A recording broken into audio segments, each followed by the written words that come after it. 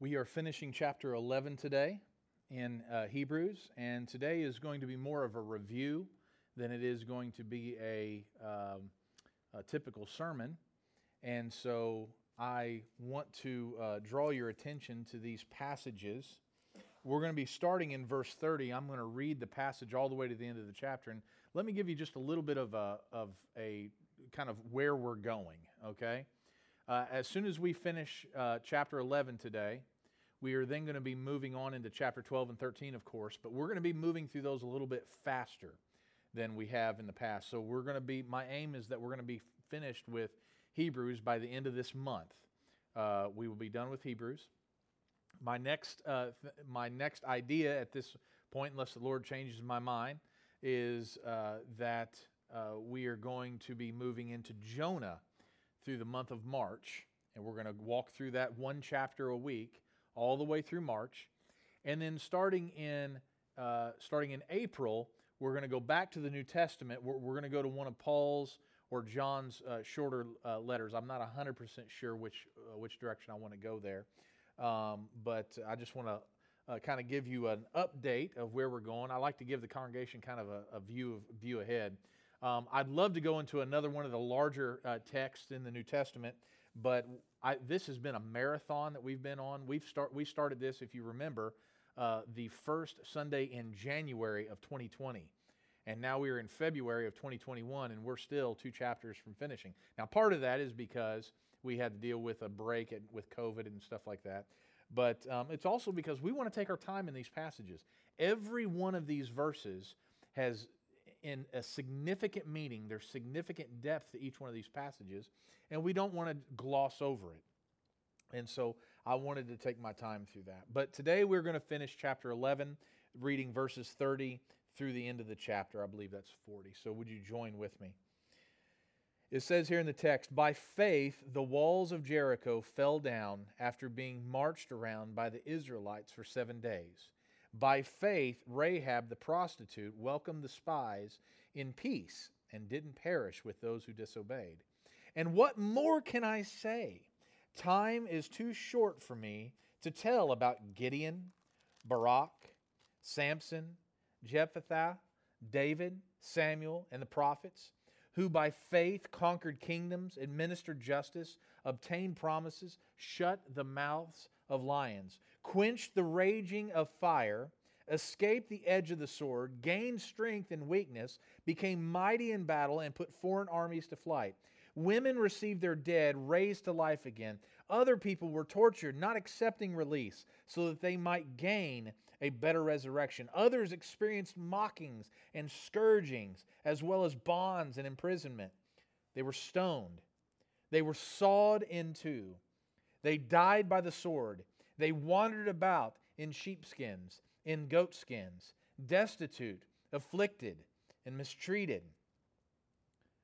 The world was not worthy of them." And this is our focal passage, 38 through the end of the chapter. "The world was not worthy of them. They wandered in deserts and on mountains, hiding in caves and holes in the ground. All these were approved through their faith, but they did not receive what was promised, since God had provided something better for us, so that they would not be made perfect without us." Let's go to the Lord in prayer.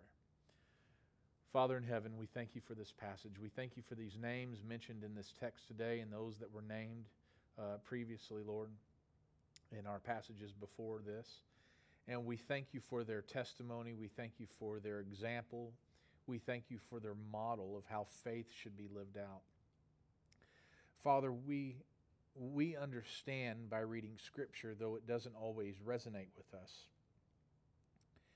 that living our faith out in our lives often comes with a price. It comes with a price according to this world. We see in this passage, Father, that so many individuals that we read about and that we hold in high regard with regards to their faith, and Scripture holds them with high regard, they came to an untimely, or at least an unfortunate end. They had difficulties in their lives. They struggled in their lives. They were persecuted. They were cast out. They were mocked. They were ridiculed. And many were killed. Yet they persevered, not by their own strength, but the strength of the Holy Spirit, by the faith that you had given them. And yet they did not see their reward in their lifetime. But they looked ahead to see what was to come, to see how Christ would fulfill every promise that you made. And so, Father, we rest on that promise this morning.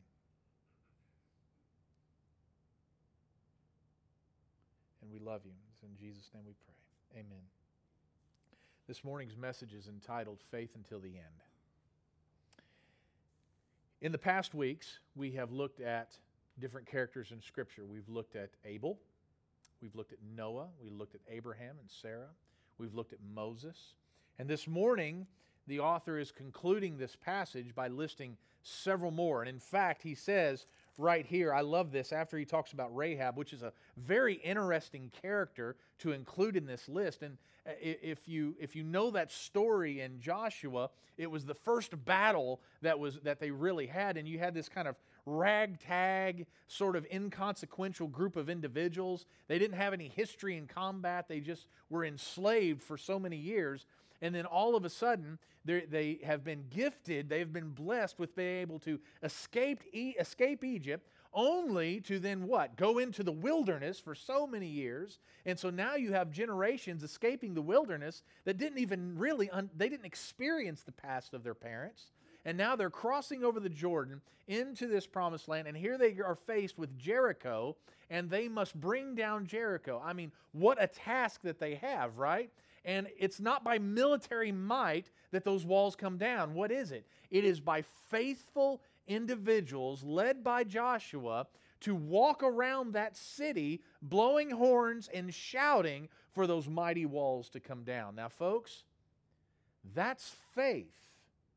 That's faith. I guarantee you that if a general or if a commander-in-chief went to the military today and told them, I want you to go take this city, and they'll look at you and they'll say, well, how do you want us to do it, sir? Do you want us to, what kind of strategy do you want us to form? Where do the missiles go? Where does the infantry go? Where are these tanks going to run? All that stuff. Folks, I wasn't in the military, so I'm making half that up. I watch a lot of TV. But you get the idea, right? All right? I mean, that's the questions. Those are the questions that they're going to ask. And then the general or the commander-in-chief says, no, scratch that. We're going to do something different. I just want you to kind of walk around the city like 7 times, blowing horns really loud. Just honk your horn really, really loud. And then on the last day, I want you to shout really, really loud, like cheer, right? And then I promise you, that city's going to be defeated right then. Folks, there's going to be a special padded room for that individual that makes that suggestion, right?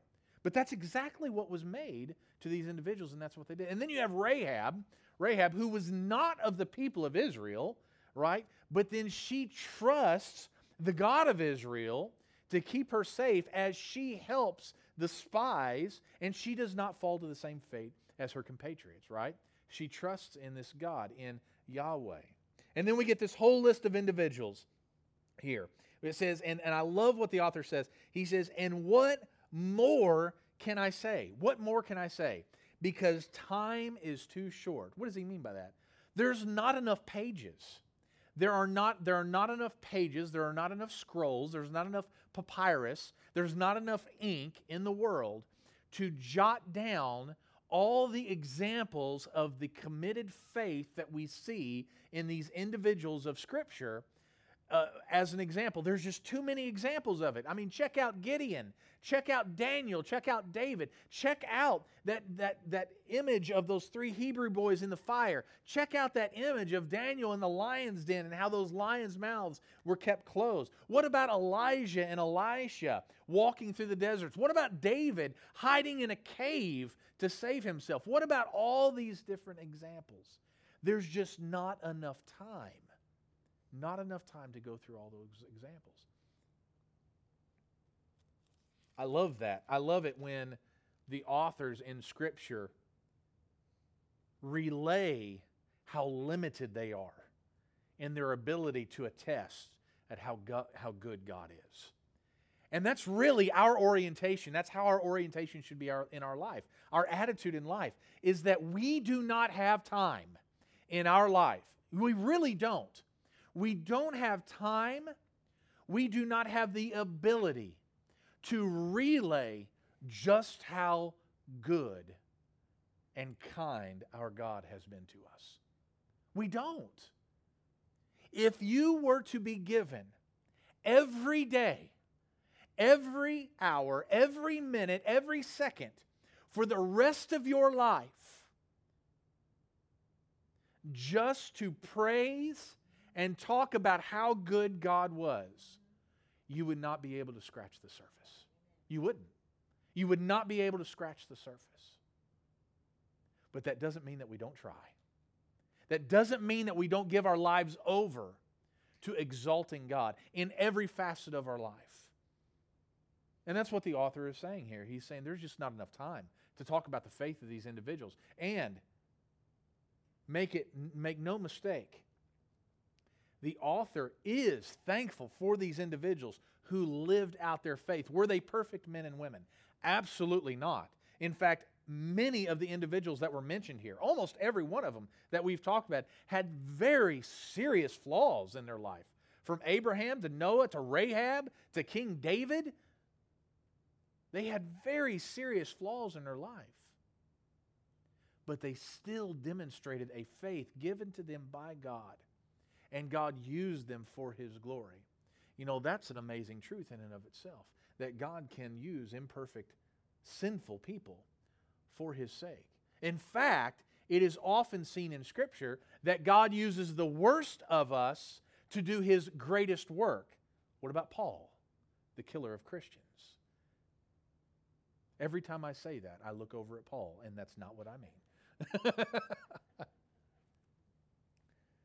And then here at the end of this passage, we see this phrase starting with verse 36. The author says, talking about these individuals that lived out their faith, it says, others experienced, well, let's go to verse 35. Women received their dead, raised to life again. Other people were tortured and not accepting release so that they may gain a better resurrection. So it is true that many individuals, all right, in Scripture, due to their faith, saw many, many blessings. Think of Sarah. Think of Rachel. Think of Hannah. Think of these individuals who were blessed because of their faith, were given progeny, were helped to see the line, the promise of God being answered, right? But so many more in Scripture kept their faith, yet in their faith endured great, great hardship. Verse 36, others experienced mockings and scourgings, as well as bonds and imprisonment. They were stoned.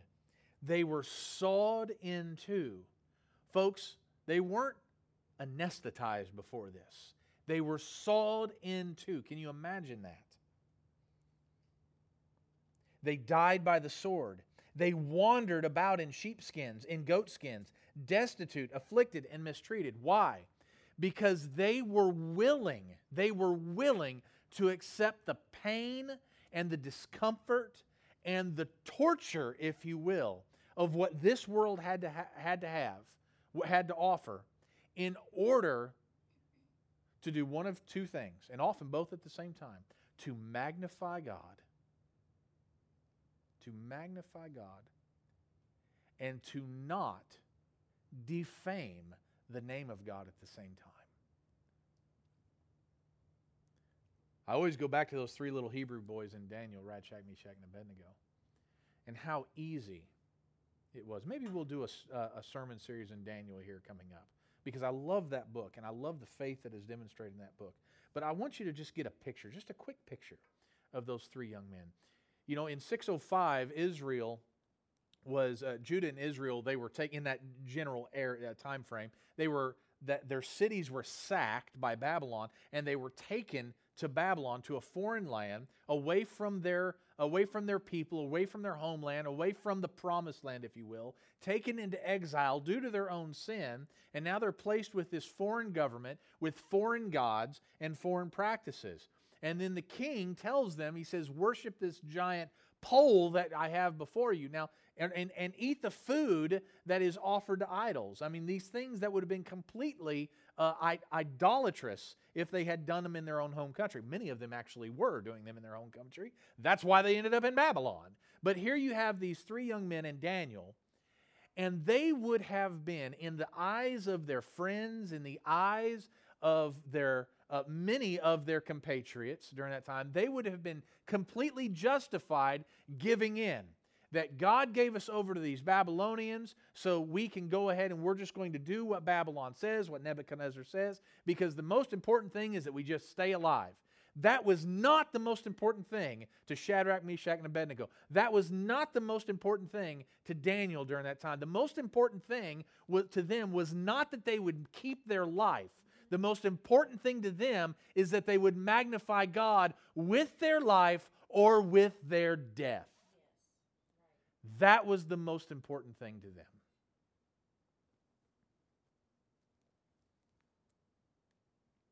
And then we get to verse 38. The world was not worthy of them. Do you know of people in your life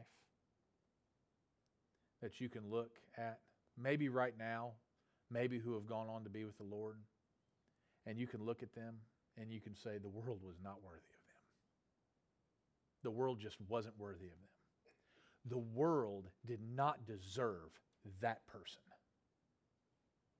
Maybe it's a parent. Maybe it's a grandparent. Maybe it's a dear friend. And you can just sit here saying, that person lived their life out for Christ. They gave themselves to their Savior, and they gave themselves to their neighbor. And they died. And the world is not worthy of having such an individual. And that's what the author is saying. The world was not worthy of having these individuals, these heroes of the faith. Let's just go to the ultimate. The world was not worthy to have Christ. The world was not worthy to have Christ. There was nothing in this world that garnered any type of earning of the man who we call Jesus. We weren't worth it. The world wasn't worth it. But in God's sovereign plan, in His providence, and in His love, He sent Christ to the unworthy to save themselves from their sin.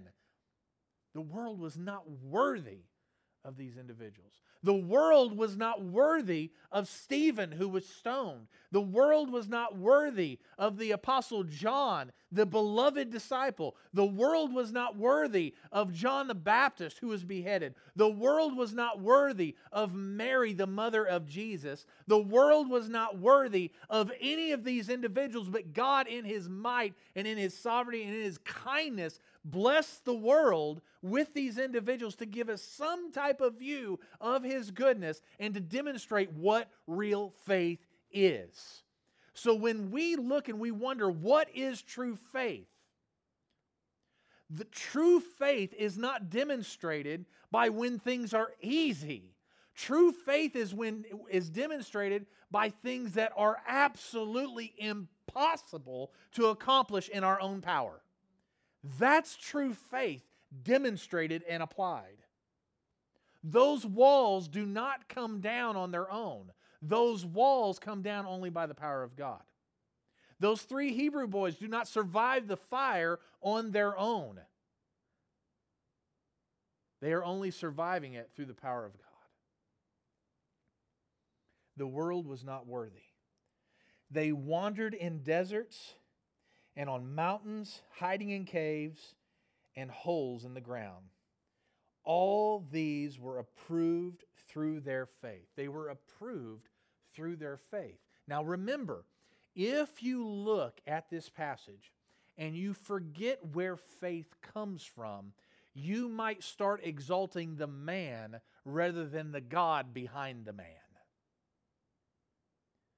If you just look at their actions, you might begin exalting Gideon and Daniel and David. You might begin exalting Abraham and Isaac and Jacob and Joseph and Sarah and Hannah and Mary and Joseph, the father of Jesus. I mean, you might start exalting those individuals. But we know where faith comes from. Faith comes from the only God, who is able to keep us from falling. It says all of these were approved through their faith. And then it says, and we revert back to the beginning of the passage, to the beginning, or actually to the middle of chapter 11, where it says, but they did not receive what was promised.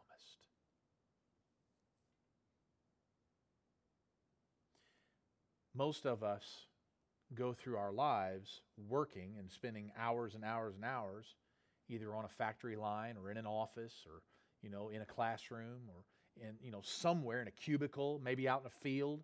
We spend our hours working hard, most of us, throughout our lives, expecting a reward at the end of that time. And that reward is called retirement. And it comes hopefully with a pension or a 401k or at the very least Social Security, right? We're hoping for that reward at the end, that promised reward, right? There's folks, I'm going to tell you right now, okay? I'm going to tell you right now. I don't put in the hours and the effort that I'm doing right now at my place of employment if it's not for a decent pension after this is done. All right, I'm banking on that. I'm going to take Crystal on a big trip. We're going to Indiana. And I mean, gee, thanks.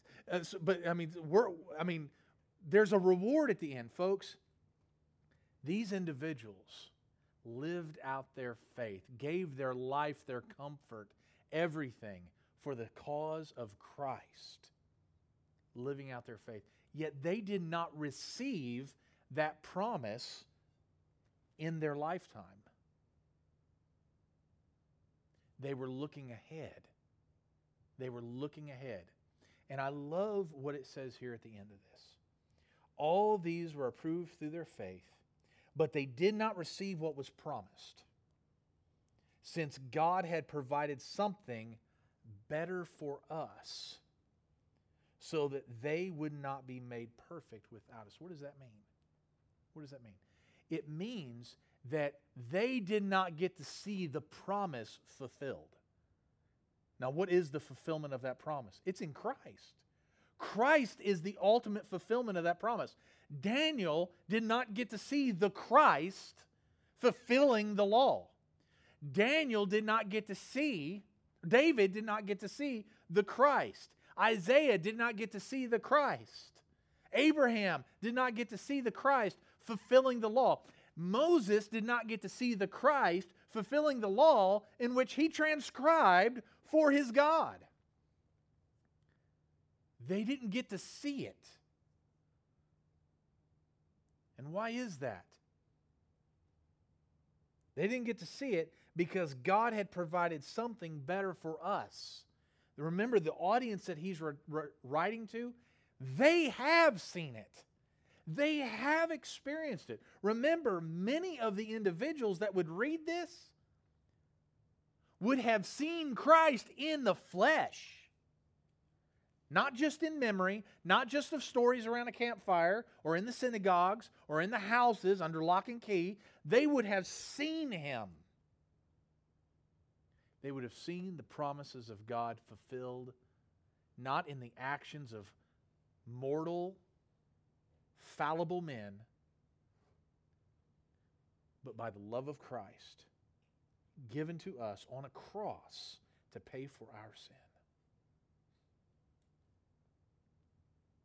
Because make no mistake, those faithful individuals in Scripture who went on before us, who died not receiving the promise, now do have their reward. And it is the same reward that awaits us. So let me encourage you this morning. Let me encourage you this morning to not get lazy in our walk with Christ. Do not get lazy in our walk with Christ. Folks, because there's not enough time, there's not enough days in the calendar, there's not enough minutes in our days to really exalt God and exalt Christ to the level to which He deserves. There's not enough time. So let's not waste our time doing piddly things. Let's at least give everything that we have in order to magnify Christ with the time that we have been given. And folks, we do not know how much time we have been given. Over the course of the past year and a half, there have been individuals who took their health for granted, who discovered how fickle their health really is. There are individuals who were here one day and then discovered that a little microscopic bug can wipe them out. If this virus has done anything, hopefully, for us, it has demonstrated how much of life is truly a vapor, how much of life really is fragile. It has done that for us.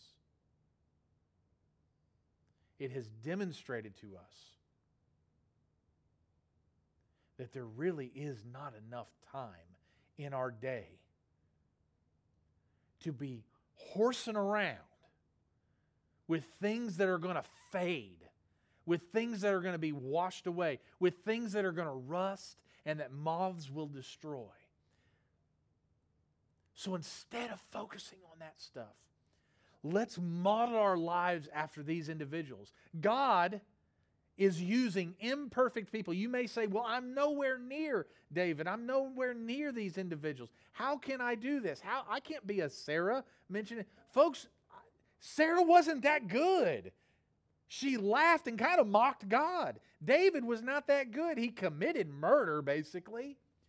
Paul killed all the Christians. God uses imperfect, sinful people for His purposes.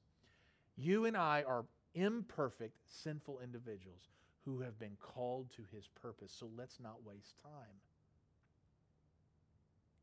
That hour hand is continuing to spin around that clock every day.